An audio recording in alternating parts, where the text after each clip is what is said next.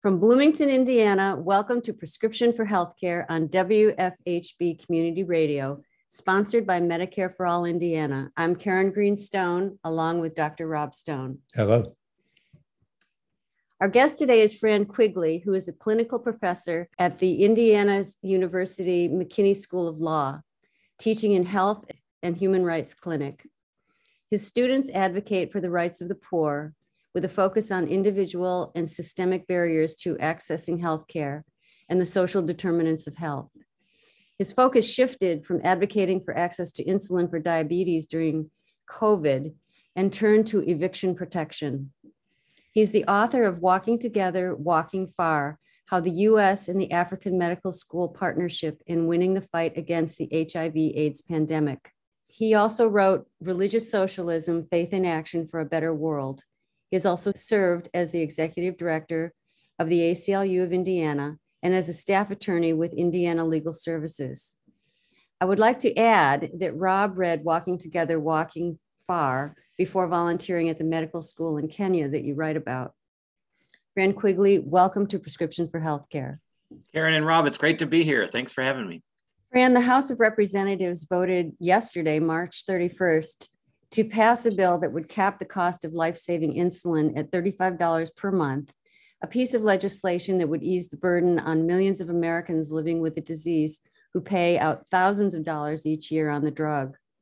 For diabetic patients, including children and young adults, out-of-pocket costs for insulin can be a major household expense, whether they are insured, enrolled in Medicare, or uninsured and underinsured. The bill passed with bipartisan support, but sadly, the entire Indiana Republican delegation voted nay. The bill now goes to the Senate. Will you talk about your work advocating for diabetic patients and for lowering insulin costs? Sure, Karen. I've had the real privilege of being a follower, as more than a leader on this, but following the folks who are living with diabetes, in particular type 1 diabetes. There's a great organization called T1 International, which is, as the name would suggest, folks who are living with type 1 diabetes, which I'm sure probably Rob's talked about on the show before, and probably a lot of listeners know those are folks where insulin is not a discretionary thing. It is what keeps them alive every single day. It's a little bit different than type 2, which can be that or not. And these folks have been activists for quite some time, but we got to know because of geography, because I'm in Indianapolis, and one of the 3 manufacturers of insulin in the world that really have cornered the market globally is Eli Lilly and Company. And insulin has this amazing origin story, which for those of us who care about healthcare as a human right, is really exciting. It was discovered in 1922. It was literally a lifesaver for millions and millions of people. And the inventors sold the patent for $1. And when they were asked, they got the Nobel Prize for this, but they didn't refuse to monetize it. And they asked why. They said, because insulin doesn't belong to me. It belongs to the world. This is Dr. Frederick Banting. So we're just right now in the 100-year anniversary.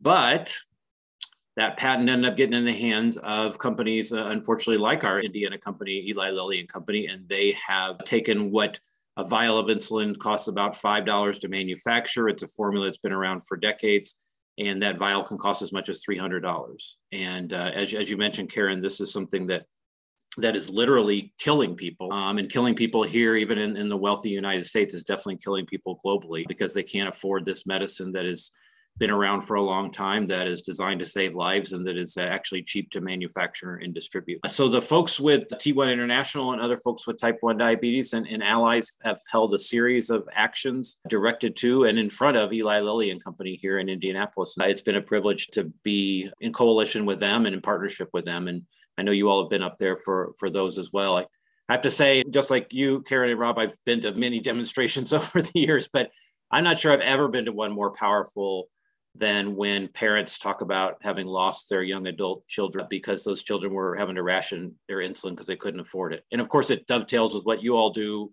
every day with your activism. This is all about the fact that they've aged out of their parents' health insurance programs and working full time for the most part, but just don't have access to good insurance or care. And unfortunately, that's caused many deaths. And Fran, do you feel like you have personally in any way gotten feedback from Eli Lilly, or has it made it harder for you to work in Indianapolis because of your activism and the public stance you have taken? I actually delivered a paper on nationalizing the pharmaceutical industry, taking it all the way to 11, right?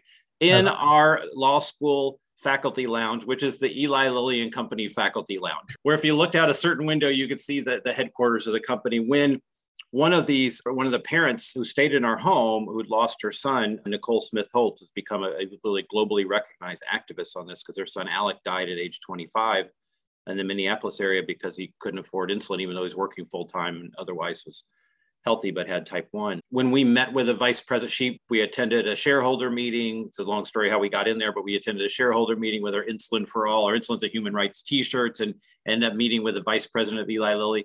This is what this town is like, and you all understand that.